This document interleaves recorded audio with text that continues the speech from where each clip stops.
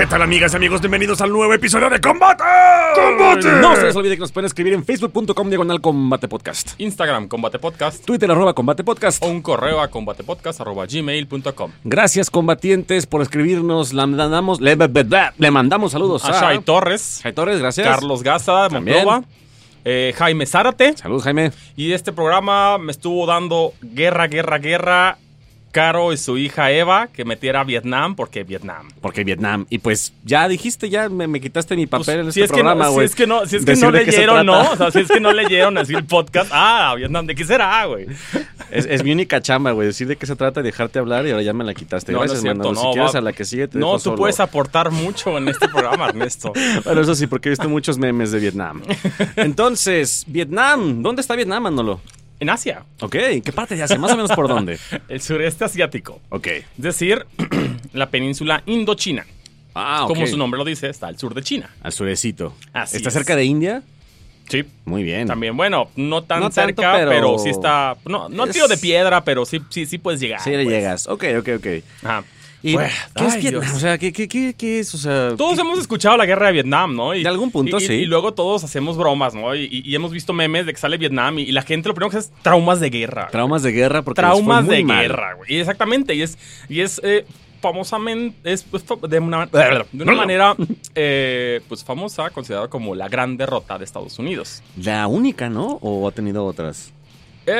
Pues bueno, seguimos peleando en Afganistán, ¿verdad? Ah, Después de quién bueno. sabe cuántos años. Sí. No se ha terminado esa guerra, tienes razón. Exactamente. Entonces, pero bueno, vamos a ver si se considera una derrota Ok. y por qué fue así. Ok. No es una razón tan simple que dices, te ganaron los campesinos. Te ganaron, No, vamos a ver que es un conflicto multidisciplinario. Ok. Es un conflicto en el que se toman a consideración factores como generacionales, Ok. cambios culturales, sociales. Es un gran problema. Ok. Y pues vamos a empezar con Francia en el siglo XIX. Ok. A mediados del ¿desde siglo allá? XIX Órale. llegan a Indochina y dicen, ahora esto es mío. Ahora es francés. Francis. Sacre bleu. Sacre bleu, Llegan amigo. y ahora ustedes son mis súbditos. Ok. Colonia. Pues, los vietnamitas siempre lucharon férreamente en contra de China, por ejemplo. Ok. Ellos siempre mantuvieron su cultura y su independencia. Mm. Pero bueno, en aquel entonces, pues, China no era ningún monstruo militar. No, pues era Todo el mundo le estaba partiendo el queso, pues a final de cuentas. Era demasiado territorio. Y tecnológicamente era inferior. Ok. Llegan los franceses, que no son los chinos, ellos sí logran apaciguar a los vietnamitas, nativos. ¿no? Y pues se hace una colonia. No solamente es Vietnam. Vietnam, si lo ven en un mapa, es como una tripilla dentro Ok. de esta península. También tenemos a Laos y Camboya, Oh, que es muy bien. importante para este conflicto también. Son muy importantes. Pero bueno, estos tres territorios serían la Indochina francesa. Ok. Tenemos a Saigón, Saigón. que sería la París del Oriente. Ojalá. Claro que sí, los franceses pues obviamente se llevaron pues su cultura, ¿no? Su manera de vida, porque pues no puedes Sí, no irte a una puedes estar- colonia ajá, claro, y sin- extrañar a tu país, ¿no? Claro. Obviamente lo que nunca hicieron fue aprender vietnamita. Jamás lo aprendieron, O sea, siempre hablaban francés por supuesto. y obligaban a los vietnamitas a aprender francés. Pues los que querían llegar a algún puesto, los que querían trascender, sí. Los demás, pues, a trabajar, ¿no? Madres. Una colonia. Y ahora nos brincamos hasta 1940. Ay, güey. ¿Qué sucede en 1940? La Segunda Guerra Mundial. Sí, a Francia le acaban de partir el queso. Y ya llegó Adolf Hitler y dijo, le ¡pum! pusieron un pateadón de trasero. Hitler está tomándose fotos en París. sí, lo he visto. Entonces, los franceses en sus colonias dicen, Híjole. ¿ahora qué? Pues llegan los japoneses a Indochina francesa Ay, y dicen, güey. hola, Soy veo aliado. que no tienes cabeza. Yo tengo armas y quiero quedarme con eso. Pero ¿sabes qué? Tú te puedes quedar con tus colonias. Yo nomás quiero el arroz.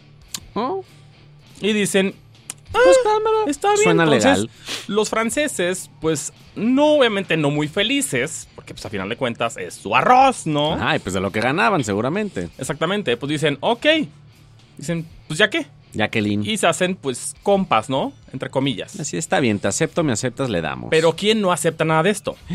El señor Ho Chi Minh. El famosísimo Ho Chi Minh. El famoso. En este entonces no es el viejito que puedes ver en las fotos. En cuanto le pongas en buscador Ho Chi Minh, vas a ver un venerable anciano.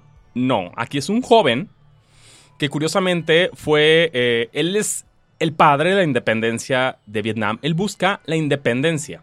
Vietnam es de vietnamitas y Los sáquense franceses todos. lo corrieron. Él trabajó como ayudante de cocinero en un barco francés. Llegó a Estados Unidos, trabajaba en reposterías en Estados Unidos. Él estuvo trabajando en Boston, Wow. en Nueva York. Se fue a Inglaterra, llegó a Francia. O sea, él estuvo, pues, viviendo su vida lo mejor que podía, pero siempre con el objetivo de hacer Vietnam independiente. Órale. Para la Primera Guerra Mundial incluso le manda a Woodrow Wilson, el presidente de Estados Unidos, una carta pidiéndole que respete los derechos de su pueblo como si fueran europeos. Y pidiéndole, jamás se le entregaron a Woodrow Wilson esta carta. Pero bueno, él siguió. Y ya que se da cuenta que los franceses están en problemas, que hay japoneses, él regresa rápidamente Y dice, es muy momento. a Vietnam. Ajá. Y él empieza a formar un frente, un grupo que será el Viet Minh. Empieza el Viet Minh, que es principalmente un frente, pues, político, ¿no? Para buscar independencia. Pero obviamente los japoneses y los franceses dijeron, Ne, papacito. empieza tú no. a haber violencia. Chale. Pues se empieza a hacer la guerrilla. Y empieza a luchar contra los japoneses. ¿Y los franceses? Y los franceses por la independencia. Oh, Ho Chi Minh. Así es. Pues bueno, para 1945, Estados Unidos está bien metido en la guerra contra Japón, antes de las bombas. Ajá. Y pues técnicamente está buscando aliados contra los japoneses. Ah, mira. Y se da cuenta que Ho Chi Minh está peleando contra los japoneses. Estados Unidos dice, ¿sabes qué?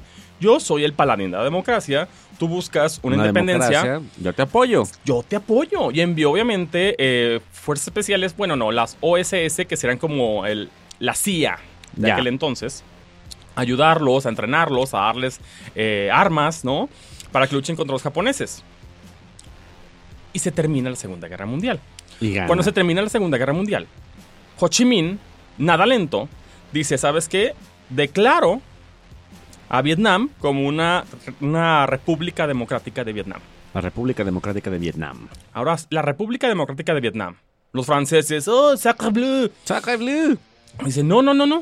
De ninguna manera. O sea, yo no voy a reconocer tu independencia. Y voltea a Ho Chi Minh con Estados Unidos. Y Estados Unidos es como, por Dios. Pequeño gran problema. ¿Ahora qué hago? O sea, no puedo aliarme con Francia. Porque es un opresor, a final de cuentas. Claro. O sea, Estados Unidos jamás ha estado nominalmente a favor de los opresores. Es la palabra clave nominalmente.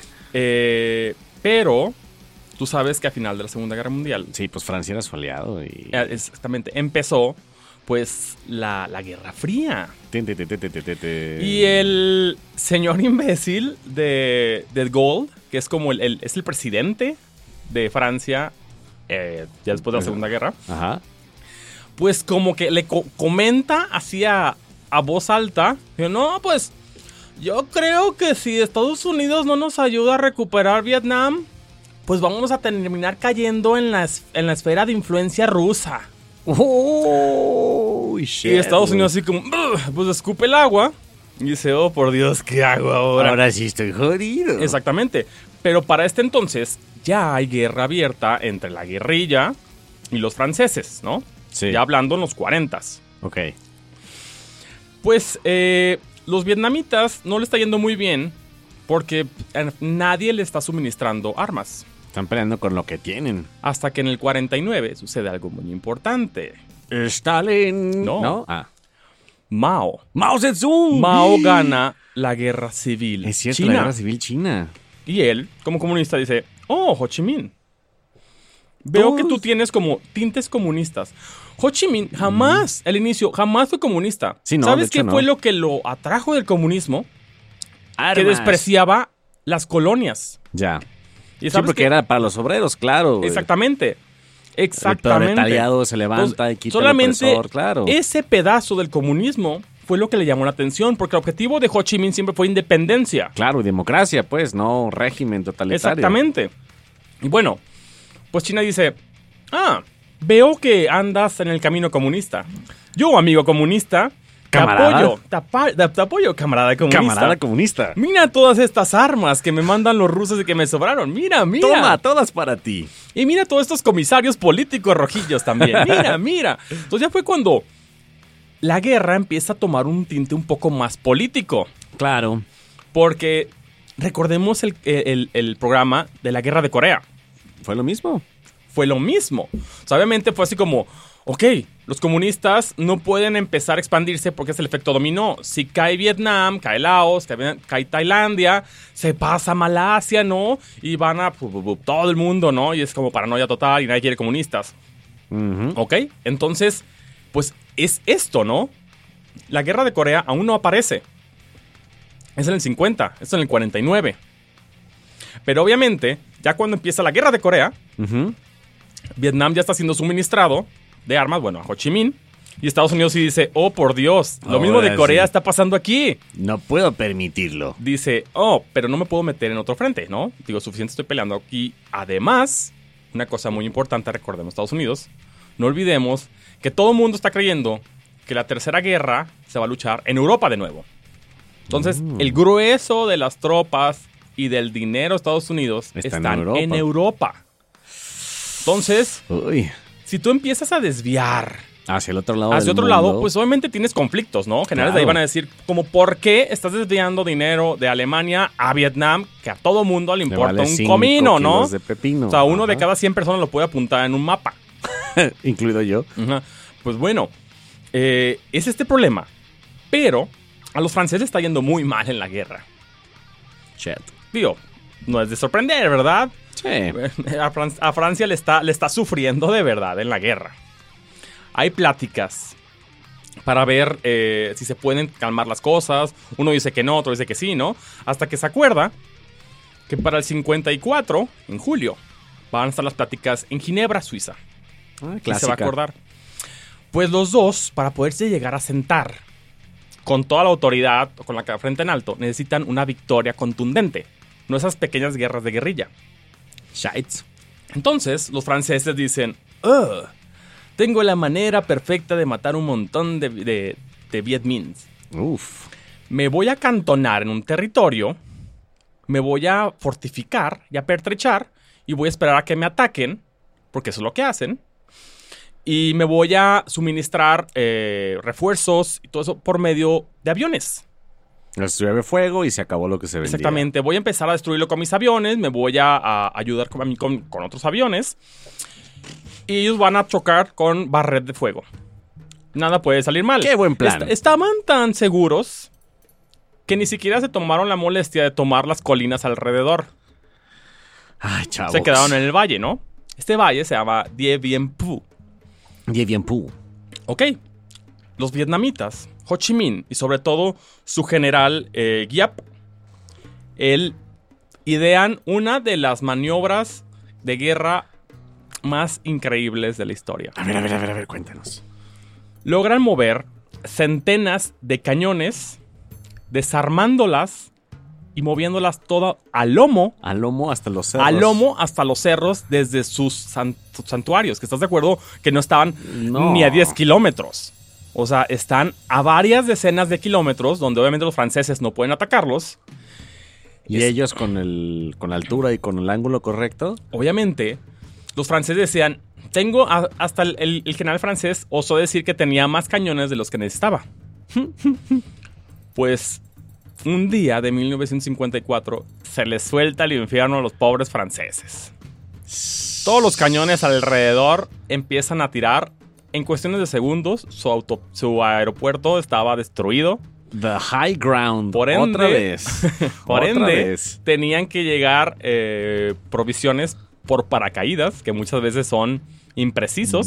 Y a base y blanco fácil para Exactamente. Antiaéreos y así. Por supuesto que los vietnamitas atacan como mareas humanas. Ouch. Una y otra vez. Los franceses, pues tampoco son idiotas y saben disparar, ¿no? Por lo menos supieron hacer eso. Pero después de 5 días de batalla, los franceses se rinden. Oh, sí. Sacan su verdadera bandera nacional, se rinden. Saludos, franceses. Pues es un gran shock. ¿Sabes cuándo se rinden los franceses? Un día antes de las pláticas. En el mundo está que los franceses, que tienen un ejército de 20,000 hombres, pierden 2,500 muertos. 10%. Sí, los vietnamitas no les va muy bien. Tienen un ejército de 50,000 hombres, pero pierden 8,000. Ay, bueno, sí les pegaron. No, a los vietnamitas siempre les van a pegar. Siempre les van a pegar, sí, pero... siempre les van a pegar. Pues bueno, llegan a las pláticas de Ginebra. Los franceses, pues bien golpeados, ¿no? Y se decide hacer lo que siempre se decide. Pues vamos a partirlo. Ay. Pero ahora va a ser el paralelo 17. Los del norte son comunistas. Ho Chi Minh es su líder. Los del sur son, pues, ¿Es lo capitalistas. Que se conoce como no Viet decir... Cong? No, ¿No? espera. Okay, los del sur son los capitalistas. Ok. Se va a mantener la frontera abierta por 300 días, permitiendo que las familias se muevan a donde quieren. Y ya, luego se cierran y ya. 2 años después va a haber elecciones. Ok. Estados Unidos obviamente elige como su gallo, ¿no? Para ese entonces obviamente Francia está así como... pues ya se tiene que empezar a salir. Pero algo muy importante. Ya para cuando Francia se sale, Estados Unidos estaba pagando el 30% de la guerra. Ay, cabrón. O sea, desde ahí ya se estaban metiendo a Vietnam. Y una de las cosas que se le empezó a criticar a Estados Unidos, o a sus presidentes después, es que nunca se hizo claro cuánto dinero se estaba destinando a Vietnam. Ya. Tan temprano como en los años 50. Ajá. Entonces, en Vietnam del Sur tenemos a un galán, se llama Dinh Dien. Dinh Dien. Que es un corruptazo. Eso. Es el Moreira de Vietnam, así. Campeón, ¿no? Pero, pues, odia a los comunistas, ¿no? Sí, pues fair enough, ¿no? Dicen, necesita odio para matarlos. Exactamente. Dice, ok, yo te voy a empezar a dar dinero. Ah, pero hubo algo. Este señor colmilludo, ¿no? Digno priista del Oriente, dice, yo sé que Estados Unidos no se puede dar el lujo de perderme. Porque si me voy pierde, a abusar. Pierdo. Ah, pues empezó a abusar. Oye, Estados Unidos, quiero esto. Y como Estados Unidos no podía perder Vietnam del Sur, me tenía que dar todo. Tenía que dar todo. Y empezó a mandar, pues, dinero a raudales a un gobierno completamente corrupto. Shit. O sea, corrupto. Sí. Pues bueno, 2 años después, pues se van a cancelar las elecciones porque obviamente nuestro señor presidente del sur dice, pues no va a haber elecciones. Y Ho Chi Minh dice, ¿qué?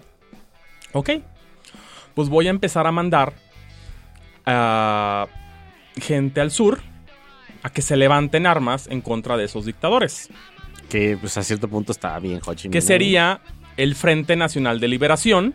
¡Boom! O, despectivamente, Viet Cong. ¡Oh! Ellos son el Viet Cong. Son, en slang es como retractores, ¿no? Traidores, algo así, porque es en realidad gente del sur. Yeah. Por supuesto que había soldados. Es que el Viet Cong no es algo homogéneo, ¿no? O sea, también hay soldados profesionales, así como hay novatos, hay voluntarios, así como hay obligados también. O sea, no todos los Viet Cong estaban ahí por gusto y por amor a la ¿no? patria. O sea, obviamente cada uno tiene su historia. Wow. Lo que sí es que empezaron a levantarse en armas. Hasta el Viet Cong llegaría a tener hasta 400,000 hombres. Allá por el 68, 69. ¡A la madre! ¡Wow! Sí, estamos hablando que son mucha gente. No, pues sí. Pero obviamente, pues las armas... sí, las tácticas, todo, la educación. Claro, pues, pero ¿cómo se llega? De Vietnam, obviamente no es como que, ay, sí, como la frontera es una nada. Uh-huh. Y no es como que, ay, vamos a pasar todo por la frontera. No, usaron la ruta Ho Chi Minh. Oh. La ruta Ho Chi Minh usaba impunemente a Camboya y a Laos. Se cruzaban por allá y se cruzaban por Camboya y Laos y llegaban a Vietnam directamente al sur por terreno neutral. Los gobiernos de Camboya y Laos sabían se hacían güeyes porque no querían Pues sí, broncas, querían ¿no? pedos, es como, no. Ellos también tenían sus broncas en contra de comunistas, pues. Decían, no me voy a meter, si no me vas a pasar, está chido, güey. Tú síguele. Si no haces nada acá, tú bátete tú solo, güey. Exactamente. Pues bueno, esto ya es para los 60s. Kennedy es el presidente actualmente. 61, ¿no? ¿Fue Kennedy? Sí, ahí está. El Kennedy, el 61 sí es el presidente Kennedy. Ya. Kennedy obviamente lucha contra el comunismo. Él es un férreo oponente del comunismo. Totalmente. Una de sus frases favoritas, que la verdad me gusta mucho, es: tal vez la democracia no es perfecta, pero jamás ha tenido que poner murallas para mantener a su gente dentro. Eso sí. Es cierto, Totalmente. ¿no? Pues bueno, a él le toca vivir la Revolución Cubana, ¿no? Bonito el Che Que obviamente Guevara y dices, Fidelito. tenemos comunistas en el patio trasero, ¿qué diablos? Pues Estados Unidos empieza a poner más paranoico, ¿no? nervioso. Y es todo, como, todos son comunistas, y es como, ¡ah! ¡Auxilio! Y en muchos puntos, esto es como la cúspide de la Guerra Fría, ¿no? Cuando estuvo cerca de los misiles nucleares, ¿no? Sí, Todo sí. eso. Pues bueno, para el 63, a Kennedy se le ocurre ir en un descapotable por Dallas, ¿no? Y le dan un balazo. Y le abren la cabeza como sandía. Un dalazo. Y en ese momento, ¡pum! Queda como presidente Lyndon B. Johnson. Ok. Lyndon B. Johnson es una víctima de las circunstancias. Pobrecito. Él tenía de verdad ganas de hacer un cambio social en Estados Unidos. Pero también no quería a los comunistas. Ok. Entonces, pues sucede algo muy importante en el 63. En el 64, perdón. Ajá. Que es el incidente del Golfo de Tonkin. Ok, eso suena interesante. Sí. Pues hay destructores estadounidenses en las aguas de Indochina, ¿no? Pues aquí es donde empieza el sí y no. Obviamente Estados Unidos dice que no, que estaban en aguas internacionales. Los vietnamitas dicen que estaban en sus aguas. Y pero, nunca vamos a saberlo porque... Pero 3 botes torpederos de Vietnam atacaron al destructor estadounidense. Los 3 son destruidos. Pero Estados Unidos ve eso como... ¿Una agresión? un mini Pearl Harbor, ¿no? O algo así. Sí, es como, me atacaron, les tengo que dar toda la ley. Exactamente.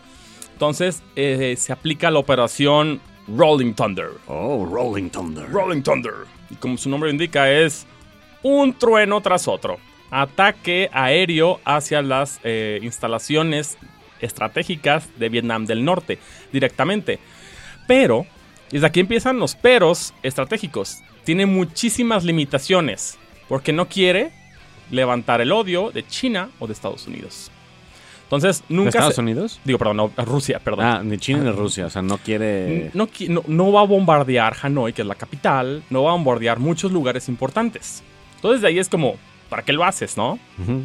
Y de hecho, esta operación que duró 3 años, duró del 65 al 68, es como una de las operaciones más costosas y largas de aviación en la historia. Estados Unidos, a final de cuentas, perdió $10 por cada dólar dañado a Vietnam del Norte. ¡Ay, güey! Sí. Y obviamente hablar de esta operación, podríamos tomar un programa completo, porque hubo muchas, pues, hazañas, ¿no? En aviones. Todas las luchas aéreas que hubo en Vietnam es esta operación. Rolling Thunder. Rolling Thunder. Pero bueno, aquí viene la lógica. Uh-huh. Tú tienes, más bien necesitas aeropuertos. Bueno, aeródromos Ajá. para tus aviones, para que puedan atacar con gusto a Vietnam del Norte. No puedes abusar de los portaaviones, porque no son portaaviones, aparte que es más riesgoso. Los aviones son menos capaces de cargar muchas municiones. Porque tienen que estar, se las cargan del barco. Entonces... Necesitas como lanzar esos enormes B-52 Stratofortress que te cuesta $11,000 la hora volarlo. Uf. Y te cargan un mundo de bombas, ¿no? Y nomás sueltan. Exactamente. Pues esos no pueden volar los portaaviones. No. Necesitan tierra.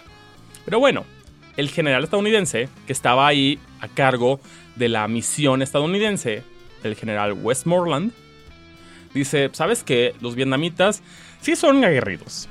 Sí tienen, obviamente Estados Unidos entonces solamente daba dinero y asesores militares. Uh-huh. Solamente eso, dinero y asesores. Y pues obviamente vehículos, ¿no? Todo tipo de cosas. Sí. Dicen, pues los vietnamitas a final de cuentas no los quiero para defender. necesito 2 batallones de Marines para que vengan a defender mis aeródromos, a protegerlos. Y esa es la primera vez que tropas estadounidenses llegan a Vietnam. Y dicen, ok, pero obviamente atacar es defender, ¿no? Y empieza toda esta retórica y a razón de 4 meses ya tienes a 200,000 hombres en Vietnam, ¿no? ¿200,000? Ya tienes 200,000 hombres en Vietnam. Verde, es un chingo de gente. Exactamente, así como si nada.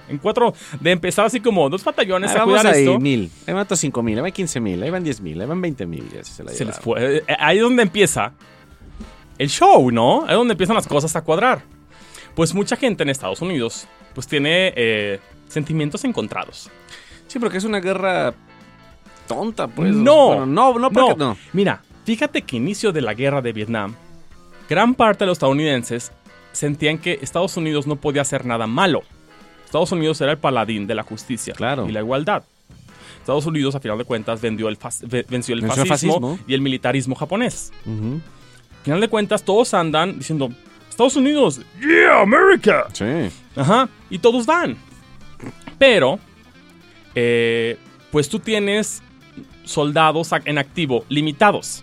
Y te digo, la gran parte están en Europa. Sí, pues están ahí preparados por si vale madre todo. Exactamente, y en otros lugares estratégicos. Si tú necesitas más hombres, pues tienes que hacer draft. Ahí viene lo curioso. Ahí vienen las broncas, ¿no? Al inicio, los drafts se hacían de una manera bien turbia. Uy. Simplemente se presentaban todos los hombres que podían ser como enable, soldados. como los que podían ser soldados, ¿no? Claro, ajá. Los que de entrada la libraban eran los que tenían una condición médica, los casados con algún hijo y los estudiantes. Ok. Entonces, si no eres de eso, come on to the army, Entonces, man. al final de cuentas, ¿quién te queda? Pues puro obreros. Ajá. Uy. Te quedan obreros, ¿no? Sí. Entonces, pues iban todas estas personas y se paraban y veteranos de otras guerras veían y decidían a dedazo si te ibas o no. Shit, güey. ¿Así? Eso es súper fascista. Pues bueno. sí y no. Obviamente mucha gente dijo, ¿qué andan? Pues nomás los pobres van y no sé qué. Y pues empezaron a decir que a final de cuentas los ricos pues no iban, ¿no? Y que pues puro negro, ¿no? Y latinos. A final de cuentas, la guerra de Vietnam es la primera guerra en la que Estados Unidos va como un cuerpo unitario, ¿no? En la guerra de Corea estaban los regimientos negros y regimientos normales. Sí. Chale. Ajá. Y fue hasta Vietnam donde ya pues, luchaban negros y blancos y latinos y todos en una misma sección. Antes no. Wow. Bueno, funcionaban todos menos los negros, pues. Pero, pues empezó a haber como gritos de ¡ay! Eso es racista, eso es, pues, clasista, ¿no? Bla, bla, bla. Empezó a haber tanta presión que después de 2 años se cambió por la Lotería Nacional del militarismo. Entonces, ya después, los domingos, en cadena nacional, se giraba unas bolitas y era por cumpleaños, era el año y después los meses. Y ya tenían que presentarse. Y sorry, vato, te tocaba 1 año en Vietnam. Por supuesto que aquí empiezan las broncas. ¿Sabes? Lo estamos viendo desde el punto de vista militar. Pero en casa, muchos dicen, ¿por qué estamos yendo a Vietnam para empezar? Sí, o sea, ¿qué hay allá? ¿Por qué estamos yendo a Vietnam? Y empieza, pues, también Martin Luther King, ¿no? Empieza con hechos Milk también, de los homosexuales. Empieza a haber un montón de movimientos. Los hippies también están aquí, ¿no? El movimiento de la contracultura. Que a final de cuentas no estaban conformes con la autoridad a grandes rasgos. Obviamente puede haber un programa completo sobre esto. Pero estas personas empezaron a oponerse a una guerra que la veían sin sentido. Porque a final de cuentas Vietnam no les había hecho nada. Pues sí. En el caso de los negros había una frase famosa que decía, ningún vietnamita me dijo nigger. Ajá. Entonces, está este tinte, ¿no? Está esta bronca social que no deja hacer a los... a los coroneles ni a los pues sí, o sea, de la guerra hacer su trabajo. Exactamente. Y Lyndon B. Johnson, curiosamente, sí quería hacer algo para aminorar todas estas broncas sociales. Pero Vietnam, poco a poco, se estaba haciendo más y más y más y más caro, ¿no? Shit. Y más, pues tú sabes, y esto es la peculiaridad de Vietnam. Von Clausewitz, que es un teórico de la guerra, dice que la guerra indudablemente se tiende a hacer cada vez más, se empieza a escalar. Sí. Digo, y tú lo ves con una persona, ¿no? Yo me pongo frente a ti y te doy un empujón. Pues tú me das un empujón. Te empujo más fuerte. Tú me empujas más fuerte. Te doy un derechazo, me das uno, te doy otro y otro y otro. Y ahí se empieza a pelear, ¿no? Eso sucede exactamente en la guerra.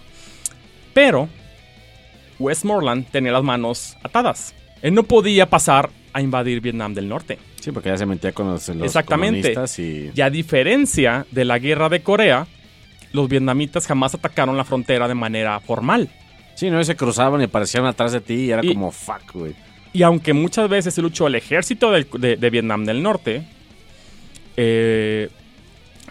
era técnicamente se veía como un levantamiento campesino del Vietcong, que era la base del... Entonces, pues desde ahí tú sabes que esta guerra no puede terminar muy bien, ¿no? Sí. O sea, la neta. O sea, te pones a pensar y desde el inicio, muchos teóricos dicen, desde el principio la guerra de Vietnam estaba condenada. Por esa simple razón. No tienes manera de ganar. Tu manera de ganar es defender un lugar a muerte por el resto de tu vida, porque... Exactamente, no sabes cuándo se va a terminar. Y la gente en Estados Unidos, la opinión pública, pues acababa de ver la Segunda Guerra Mundial, ¿no? Sí, no estaban como les gustaba ver un mapa y ver sus tropas avanzando y decir, ¡Yeah, America! Ajá, esto no está sucediendo. Solamente están llegando muertos y te están diciendo cuántos vietnamitas murieron. Pero no hay avance, no hay tierra tomada. Los estadounidenses tienen la estrategia de buscar, encontrar y destruir. Entonces, pues ellos van en aviones, en helicópteros, a ciertas zonas, buscan vietnamitas, pelean, los matan, lo que sean, y se regresan a su base. No están ganando territorio. Sí, van, pelean y se regresan, van, pelean y se regresan, ¿no? Y la gente así como, pues ¿para qué, no? Y obviamente, pues... esto es lo que se metió a Estados Unidos porque ¿cómo podemos saber que estamos ganando? A final de cuentas, ¿no? Sí, o sea, ¿cuál es el indicio? Que nuestros hijos, a final de cuentas, están arriesgándose por algo, exactamente. Pero bueno, llega la primera batalla grande. La batalla del Valle Drang. Esta la podemos ver, la película de Mel Gibson, la de Éramos Soldados. We Were Soldiers, claro. Ok, es esta batalla. Esta batalla es... técnicamente una derrota estratégica para Estados Unidos, porque son obligados a retirarse. Ajá, el back. Sin embargo, sí le infligen un montón de bajas a Corea del Norte. Exactamente, a los coreanos. A Vietnam del Norte. A los vietnamitas. Pues son rojos y asiáticos. Son rojos y asiáticos, es lo mismo. Y pues bueno, en esta batalla, Ho Chi Minh se da cuenta que le puede ganar a Estados Unidos. Hace entonces las batallas habían sido pequeñas, ¿no? Escaramuzas aquí, escaramuzas allá, ¿no? Pero ya en esta batalla, estamos hablando ya en el 66, ya hay así como, wow, sí puede seguir. Y es toda esta fase, a partir de esta batalla, hacia allá la retirada, es lo que se le conoce ya como el Vietnam que vemos en las películas, ¿no? Que son estos pequeños batallones buscando vietnamitas, llegando a aldeas, ¿no? Pues a brutalizar gente pensando que eres vietnamita, que atacaron, ¿no? Porque a final de cuentas, pelear con una guerrilla es no saber con quién estás peleando. Y otro shock muy grande, es la primera vez que el ejército de Estados Unidos está peleando contra mujeres. ¡Ay! Nunca había luchado contra mujeres. ¡Wow! ¿Qué se hace en ese caso, no? Sí, no, pues... Obviamente es como un shock para los hombres. Y hay otro problema que deriva de los drafts. A ti te llaman. Vas un año a la guerra. Ajá. Pero vas un año. Entonces tú empiezas a contar, ¿no? Y no solo eso. Muchas veces tú llegas y te asignan a una compañía. Una compañía que tal vez ya todos son amigos. Sí, pues y tú llegas por una hora. Exactamente. Eres el nuevo y te vas a ir por un año. Si no es que te vas antes, ¿verdad? Uh-huh. Entonces, los que ya se conocían preferían no tener relación contigo. Porque no querían pues que se rompiera el corazón y te matabas, ¿no? O en un año te ibas a largar. Claro. Entonces, esto abona a un montón de experiencias solitarias de soldados. Imagínate, un año. Cuando no puedes entablar una relación genuina con tus compañeros. Viviendo en esos lugares, ¿no? Donde te te tiran de la nada, te agachas y hay una víbora, ¿no? Una mugrosa serpiente o una tarántula o lo que sea. O sea, es una experiencia traumática en ese punto. Por lo general, la camaradería de los soldados ayuda a que estas broncas se aminoren, ¿no? Es más fácil pasar todo este infierno cuando tienes amigos. Claro. Pero si no tienes amigos, esto obviamente te daña. Estás viviendo un infierno tú solo, siendo ignorado. Son cuestiones psicológicas que nunca se habían hecho. Claro. Ajá. Todo esto abona a esa locura de Vietnam, ¿no? Pero bueno. También una cosa peculiar que obviamente todo el mundo de alguna manera lo ha visto son los túneles. Los vietnamitas aprendieron muy bien de los japoneses, ¿no? Que si quieres evitar que te caiga el infierno desde arriba, que obviamente los estadounidenses tienen todo, haces túneles, ¿no? Uno de los túneles estaban tan bien ocultos que una base de Estados Unidos se hizo arriba de los túneles vietnamitas. Y no sabían. No sabían. Estaban tan bien ocultos. Cuando se detectaba un túnel, ahí viene lo bueno. Napalm. No, bueno, podría ser. Se metían las ratas de túneles. Se elegía a los soldados estadounidenses más bajitos. Porque obviamente los vietnamitas son más pequeños. Se metía a los más chiquitos. Toma tu 45 y tu tírale. Linterna y un cuchillo y llégale. Métete. Y era esta bronca claustrofóbica de meterte a un túnel donde sabes que te puede... Te puede... Escorpiones, víboras, que obviamente los vietnamitas también tenían los booby traps, ¿no? Trampas que eran pisos falsos con picos. Y con serpientes, claro. Con serpientes, con escorpiones, ¿no? Que los soltaban ahí, o sea, todo este show, ¿no? Entonces era meterte con la linterna y con la pistola y escuchar. Muchas veces también había gases tóxicos por lo oculto, ¿no? O sea, no que los vietnamitas lo pusieran, pero era como parte natural. Entonces era este show de meterte y si encontrabas a alguien, pues agárrate a tiros. ¿Cuál es el problema? Disparas una 45 en un túnel así de estrecho. Pues te quedas sordo y todo el mundo te escucha. Güey. Exactamente. Muchas veces ellos intentaban hacer una especie de silenciadores, ¿no? Pues intentaban sobrevivir, 45, ¿no? Esa suena durísimo. Entonces, con 5 te quedas sordo, o sea. Entonces, lo que te puede salvar de esto es ser alto, ¿no? Los altos jamás pasaban. Pero una persona de 1.60... Vas abajo. O si veían que estaba muy difícil, si alguien ya murió, por ejemplo, pues llegaban con bulldozer, ¿no? Y sepultaban a la gente. O también llamaban a los B-52 y... Túndeles. Entonces nadie sabe cuántos vietnamitas murieron enterrados.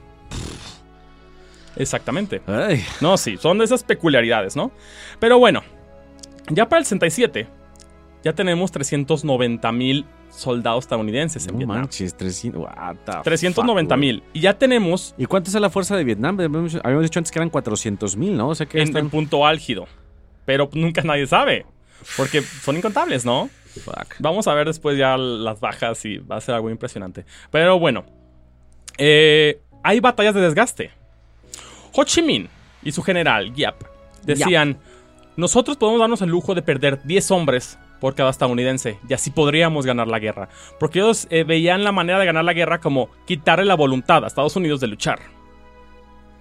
Nosotros no podemos ganar a Estados Unidos. Es una carnicería humana. ¿Qué le pasaba a Ho Chi Minh? Y por alguna extraña razón su cálculo siempre llegaba. Por lo general siempre era 10-1 las muertes. 10-1, 10-1, 10-1. Sí. O sea, un montón de pequeñas batallas, ¿no? En el que murieron 400 vietnamitas y murieron 40 gringos, ¿no? Ajá. 50 estadounidenses. Bueno, algo importante también que poca gente sabe es que no solamente Estados Unidos luchó. Tuvo 4 aliados que enviaron soldados. Cabrón. ¿Quiénes? Corea. En agradecimiento por haberlo salvado. Las tropas coreanas eran famosas por su salvaje anticomunismo. Eran brutales. Tailandeses. La la. Su fuerza, las panteras negras de Tailandia. Australia y Nueva Zelanda. Esos güeyes que allá está mal, ¿no, gente? Es algo bien controversial en Australia y Nueva Zelanda. Hasta hace 2 décadas se les dio un monumento a los que lucharon en Vietnam. Pero en cuestión estratégica, Australia y Nueva Zelanda son islas. Sí. En la punta de la nada. Ellos obviamente eran conscientes que si el efecto dominó sucedía, ellos iban a tener muchos problemas. Entonces, Australia y Nueva Zelanda siempre han tenido la política de hay problemas, yo primero mando. antes de que ellos vengan a mí. Porque una vez que ellos vengan a mí, Ya yo valió estoy en madre. aprietos. Sí, claro. Entonces, por esta razón fue que se enviaron tropas. Tampoco es como que hayan enviado contingentes de 100,000 hombres, Le ¿no? habían mandado unos 10,000, 15,000, una cosa así, Exactamente. pero pues fueron a la guerra. Exactamente. Pero bueno, Ho Chi Minh también ya está desgastándose, ¿no? El Viet Minh se está desgastando. No le está yendo muy bien. Y dicen, vamos a hacer la gran Ofensiva. Uy. Vamos a mover 84,000 hombres a las ciudades más importantes de Vietnam del Sur. Fuck. Hay una tregua para el 31 de enero, que es el año lunar vietnamita. Ok. Todo mundo se va de vacaciones, ¿no? Es la más grande festividad de Vietnam. Ok. Hay tregua. Pero a Ho Chi Minh Y Ho Chi Minh le vale dice, camote. Exactamente. Dice, qué bueno que ya tengo otro calendario y el lunar ya no me sirve. Entonces, Madres, güey. para el 31 de enero de 1968, se lanza la famosa ofensiva del Tet, que es esta Ajá, festividad ajá. lunar. Esta ofensiva consta en 3 fases. La fase 1 es atacar Saigón junto con otras ciudades. La fase 2 es atacar Hue, que es como la ciudad imperial, junto con otras ciudades. Y la parte 3, bueno, más bien la parte 1 que fue la primera, es la gran base de Khe Sanh. Como la más grande base estadounidense en el norte de Vietnam del Sur. Se van a atacar un montón de ciudades y bases en días consecutivos, todos coordinados, con tal de causar caos, ¿no? Tomar ciudades y que el mundo no sepa ni qué show. Pues sucede. En la ciudad de Saigón, vietnamitas, bueno, Vietcong, logran penetrar la embajada de Estados Unidos. O sea, se atacó el corazón del poder de Estados Unidos en Vietnam. Fuck. Todos los vietnamitas que lo atacaron, bueno, digo vietnamitas, pero Sí. digamos, porque algo muy importante, los soldados de Vietnam del Sur sí tuvieron una gran aportación, la verdad. O sea, así como los soldados vietnamitas del norte eran aguerridos y feroces, Los del sur los del sur también. son iguales. Sí, pues son vietnamitas. Exactamente. Entonces, los Vietcong, todos que atacaron la embajada, murieron. Pero hay algo muy importante. Hay cámaras. ¡Oh, la! Las cámaras grabaron la embajada siendo atacada. Grabaron a un general de Vietnam del Sur darle un tiro en la sien a un Vietcong, ejecutándolos. Sí, ejecutando la sangre fría. Antes no había censura. Entonces, estas imágenes, Salieron así en de crudas, televisión nacional. saliéndole un chorro de sangre de la sien, salieron en televisión nacional. Obviamente no lo ponían para el desayuno, pues. Sí, no, Pero todas estas crudas imágenes llegaron. Y es la primera vez que una guerra es grabada con esta intensidad, ¿no? De esta manera tan constante. La media tuvo un gran impacto en la sociedad estadounidense. Aunque para ese entonces los vietnamitas estaban agotando. Los estadounidenses técnicamente estaban a nada de ganar. La gente no lo vio así. En Hue, la ciudad imperial, el Vietcong tomó la ciudad y les tomó un mes de combate cuerpo a cuerpo, casa a casa a los estadounidenses, el retomarla. Como una especie de Stalingrado, también con un río y todo. 110,000 personas de esta ciudad, refugiados porque fue destrucción total la ciudad. Pero en la base de Khe Sanh, la base más importante, llegaron hordas y hordas de vietnamitas. Este era como fue el primer ataque y era como de diversión para que no supieran que iban a atacar las ciudades. Les fue muy mal a los pobres vietnamitas. Los famosos B-52 daban rondines como el reloj. Y solamente en esta batalla soltaron bombas igual a la intensidad de 10 bombas de Hiroshima. Convencionales. Esa potencia. Así es. Pinche tundidón que le soltaron. Así es. O sea, imagínate el grado de destrucción, ¿no? Pues bueno,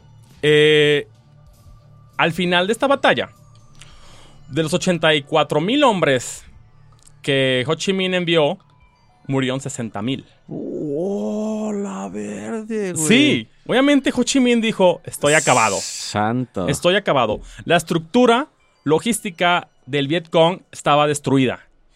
Ya no había a quién seguir. O sea, en realidad, ya Ho Chi Minh estaba sacando la toalla de la bolsa. La toalla blanca, sí, pues saben que ya valió. Los vietnamitas del sur estaban bravos, dijeron, Ahora les sí. pusimos una madriza, ya estaba a punto de aventar la toalla, cuando se lanza una de las protestas más intensas anti la guerra en Estados Unidos. Jurando que se estaba perdiendo la guerra. Así es. O sea, a ese nivel de polaridad. O sea, los estadounidenses lo veían como... Esto fue una gran triunfo. Los generales, pues, o sea, la sí, gente claro, de la guerra. Westmoreland, ¿no? Decía, esto es un gran triunfo. O sea, le pusimos una reverenda madrina. Sí, nos tomó la ventaja por cuestión táctica, pero al final de cuentas fueron repelidos de todos lados con grandes pérdidas. Eso es una derrota en cualquier idioma. Sí, sí, sí. Pero en Estados Unidos no lo veían así.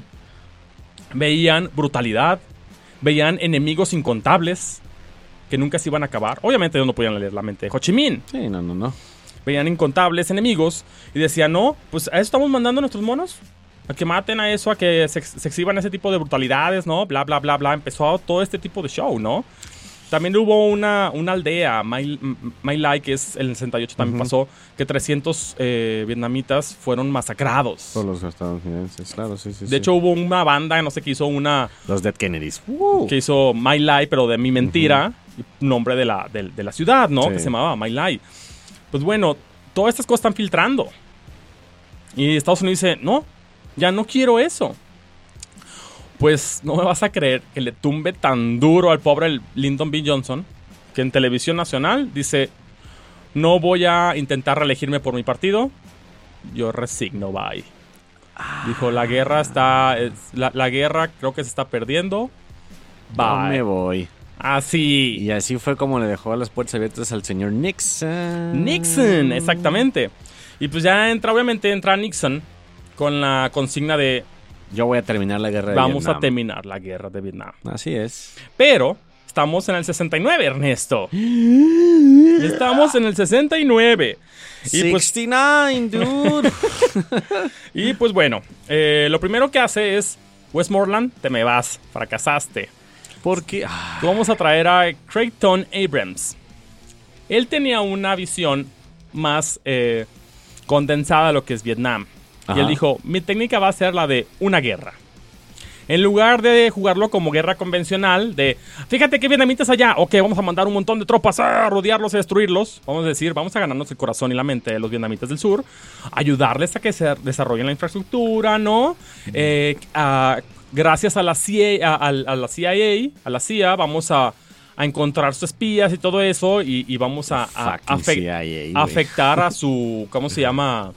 A su infraestructura, la del Vietcong. Si empezamos a desarticular eso, que es una verdadera guerra de contrainsurgencia o antiguerrilla, pues podemos ganar. Pero bueno, ya no se quiere ganar, ¿no? Ya está el proceso de la vietnamización, que es decir, salida gradual. Un paso a la vez para atrás. Pero ¿qué pasa cuando dices que no quieres ir a la guerra y te mandan a la guerra, Ernesto? Pues haces desacato o haces chingaderas, ¿no? No, te meten a la cárcel, pues. Sí, claro. No, pues dices, ¿a qué voy? O sea, ¿a qué me arriesgo? Y si antes te sentías a veces triste, ¿no? Por ir a la guerra y a lo mejor que los compas no te quisieran, solo dices, manches, tengo que sobrevivir un año. Porque ya no me voy a sacrificar porque no vamos a ganar. Entonces, muchas veces, la técnica de buscar, encontrar y destruir era buscar, encontrar y evadir. Así es como ellos lo hacían. Sí, o sea, la gente ya no querían luchar. Solamente los que querían hacer una carrera militar son los que forzaban a atacar, ¿no? Los que no quieren hacer nada es como, bye. ¿Qué sucede si tu oficial te está forzando a atacar y tú no quieres atacar porque no quieres morir? Aplicas el fragging. Es decir, se me cayó la granada al lado de ti y ¡pum! Los friendly fires, ¿no? También. No es friendly fire. ¿No? Simplemente es vil asesinato. Quitas tu granada, se la avientas a tu oficial y voló por granada del Vietcong.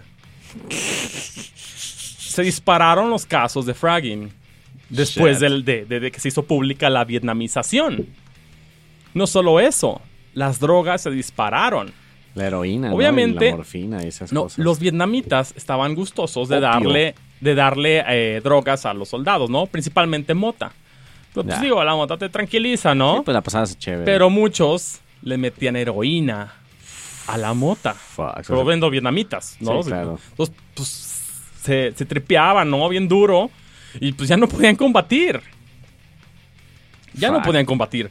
Claro, o sea, son este tipo de cosas que se caracteriza a este proceso de la vietnamización, que es el peleamos, pero no sabemos que vamos a ganar. Entonces, ¿para qué peleamos? ¿No? Es como, ¿qué estoy haciendo de mi vida? ¡No! Exactamente. Y pues bueno, se empiezan a retirar.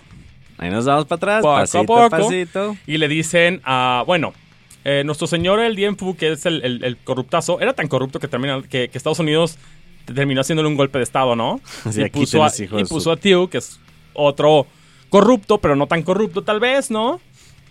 Corrupto light. Ajá, pero digo, sigue siendo corrupto. Y le decía, oye, vamos a empezarnos a ir, espero que tu ejército y tus ciudades sean autosuficientes, porque, repito, nos vamos a ir. Uh-huh. Por cierto, la ruta Ho Chi Minh fue muchas veces bombardeada.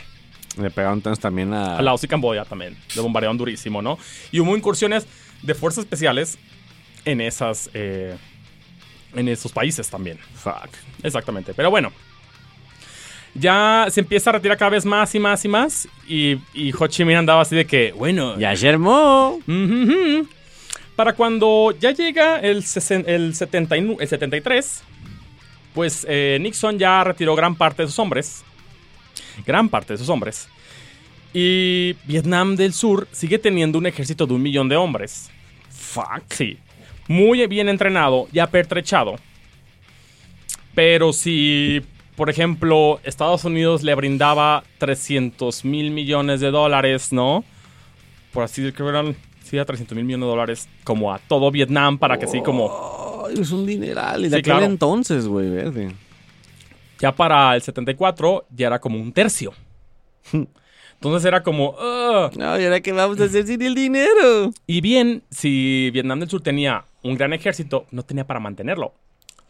Pronto... Entonces desertaron algunos. Pronto sus camiones se quedaron sin gasolina, sus helicópteros también, ¿no? Pues el ejército empezó a tener problemas. A Thieu, que era un gran imbécil, se le ocurrió decir, ¿sabes qué? ¿Qué tal hacemos una retirada estratégica del norte, que lo estamos perdiendo obviamente contra los vietnamitas, y nos vamos a defender Saigón? Pero la retirada estratégica es una de las maniobras más difíciles de hacer en lo militar. Si no lo haces bien, te comen. Una retirada se convierte en huida. Se convirtió en una huida. Les fue muy mal, perdieron 100,000 hombres entre civiles y soldados. Y fue un caos. Manches. Lograron defenderse como pudieron al sur, pero para el 75 Vietnam ya era completamente comunista. Shit. Así es. Ay, pues las consecuencias en Vietnam, pues no, ahí no se terminaron para empezar. O sea, ya cuando llegaron los comunistas, Ho Chi Minh murió en el 69. 69, dude. Y bueno, hay un concepto muy erróneo del comunismo que demuestra que es solamente una persona. Esto sucedió en Stalin, ¿no? Stalin era Stalin. Sí. Pero en los demás regímenes comunistas había un politburó. Es decir, nunca había todo el poder en una persona.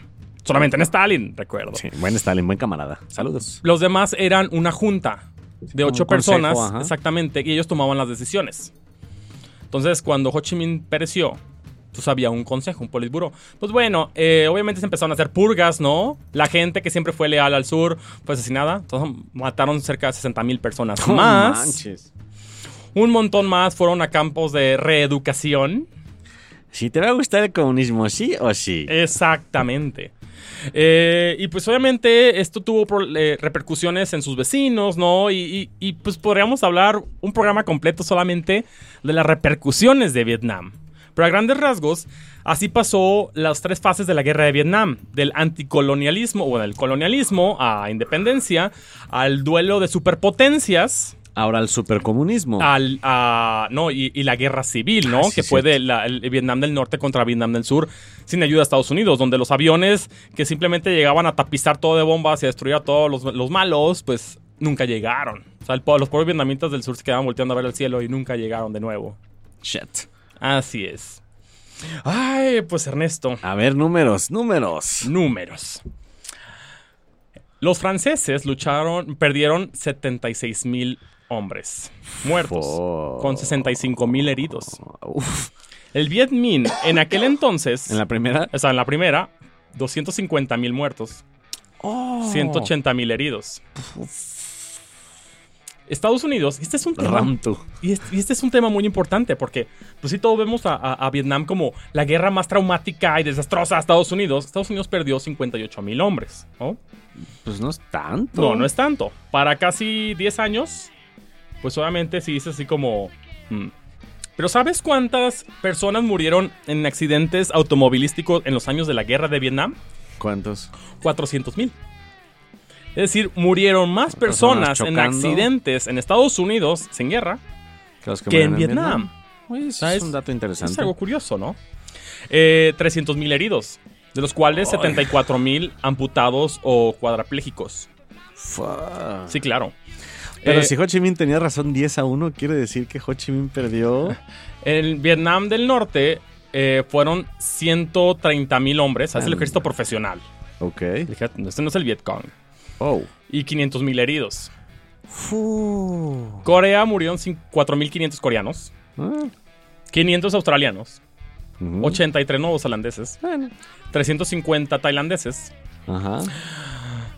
Ahora, el Vietcong se estima que perdió 1,000,000 de hombres, No. 600,000 heridos y 300,000 perdidos en acción, que es decir, enterrados en túneles o volaban en 1,000 pedazos con napalm, ¿no? Con ese tipo de cosas que a final de cuentas desintegran a una persona.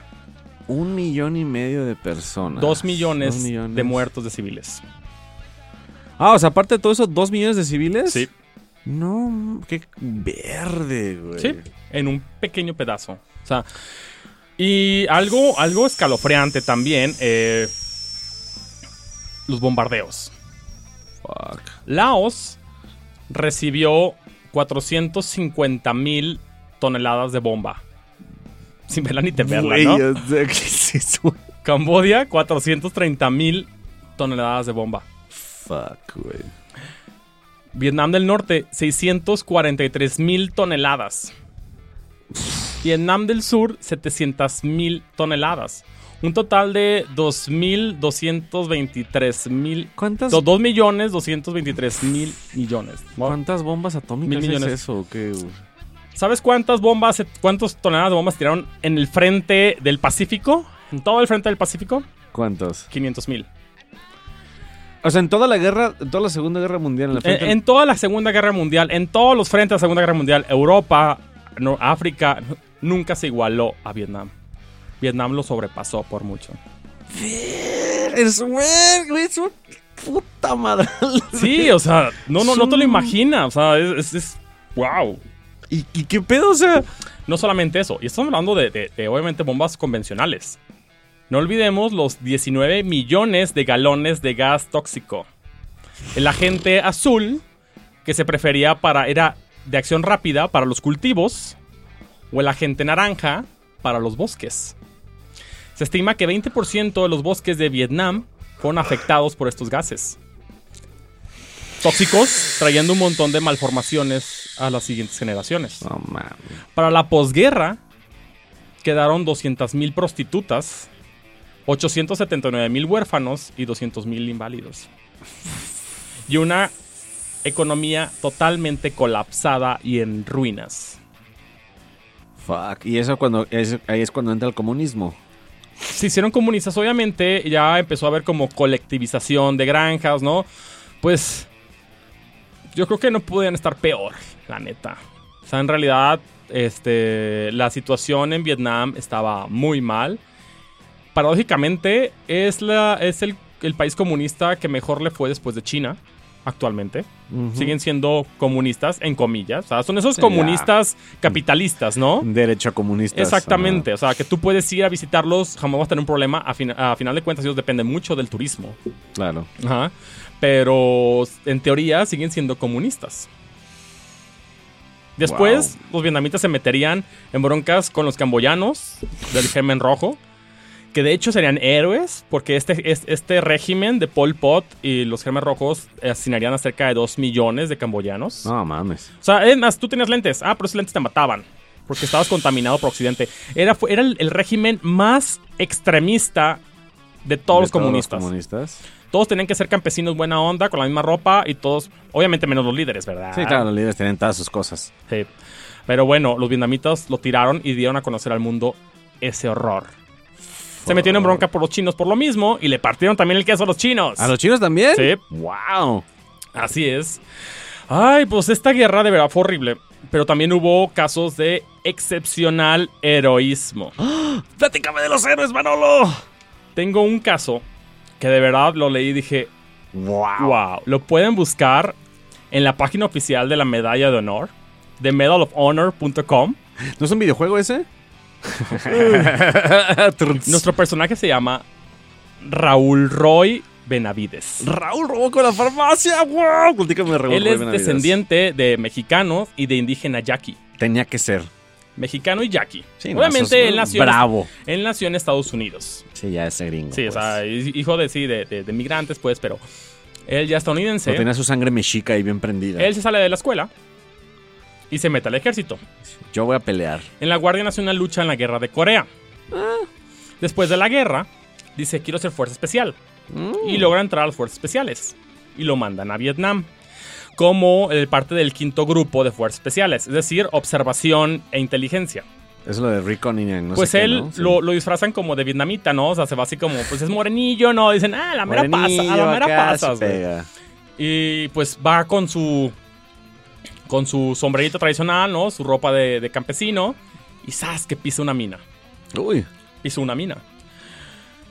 Quedó tirado hasta que pasan unos Marines y ven, ese vato es como latino. Ese güey es Pero estaba tirado.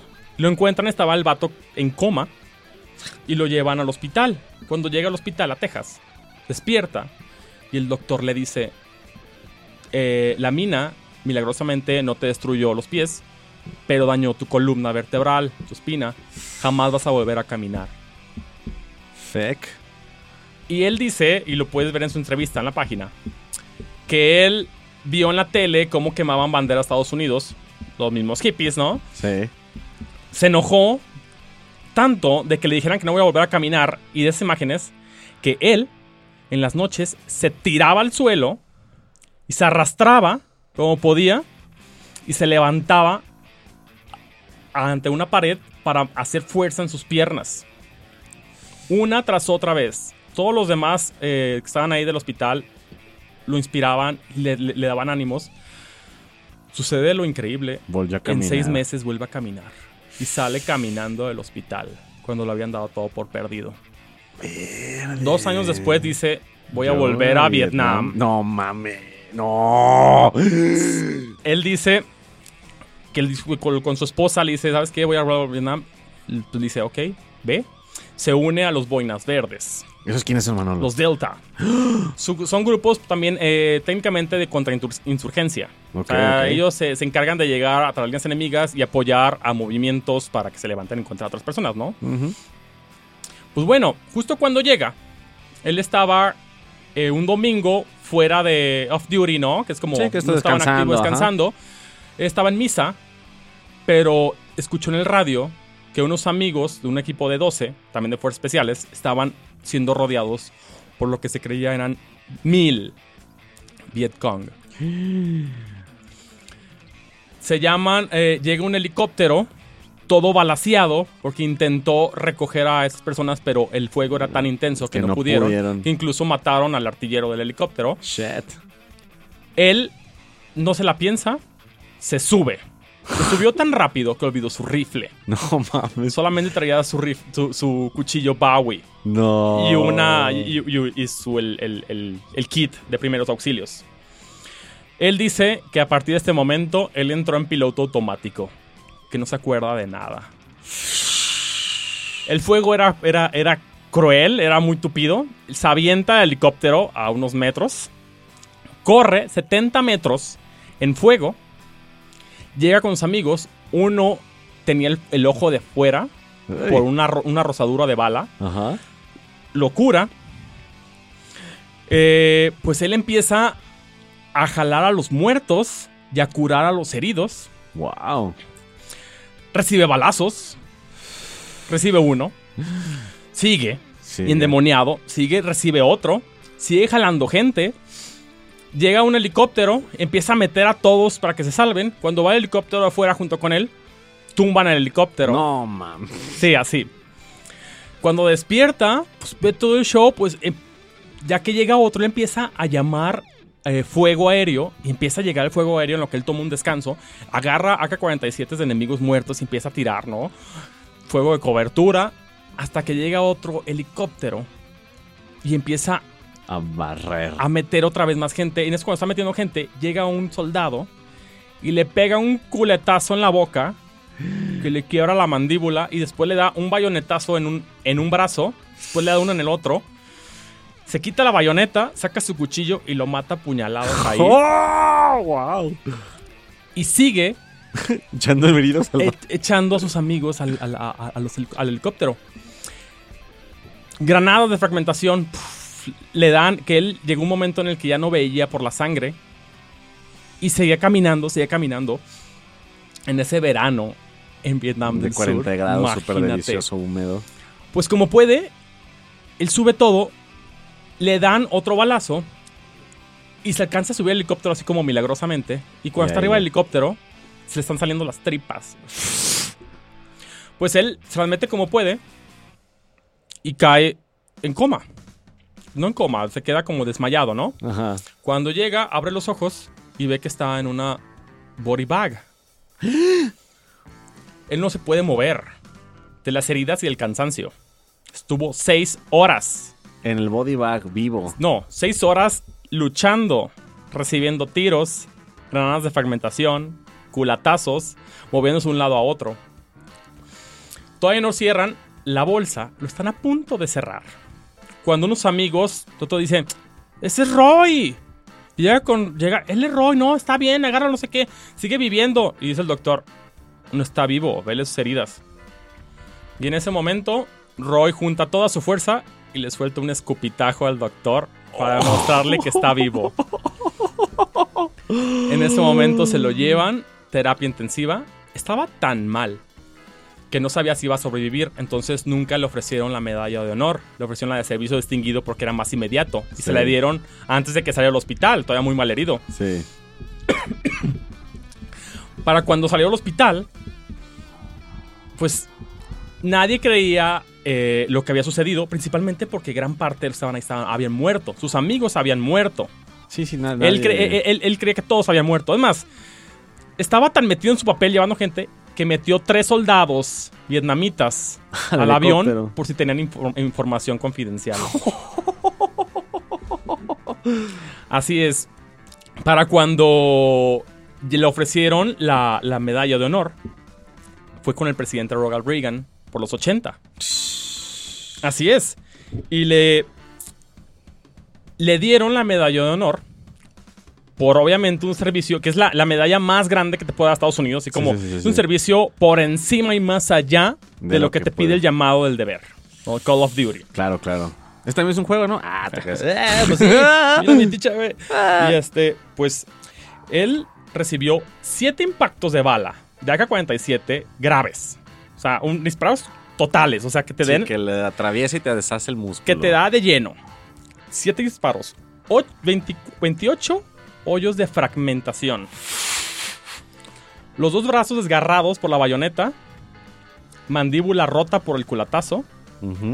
Y daño en el cráneo por lo mismo. Nadie sabía cómo se iba a poder hacer verídica o más bien necesitas testigos. Claro, para que te puedan dar eso. Él no sabía, pero el radiooperador del equipo sobrevivió gracias a él. Y él inmediatamente fue a dar fe de todo lo sucedido. Y el presidente Ronald Reagan, al momento de darle su medalla, dijo: si esto fuera un escrito de película, nadie se lo creería.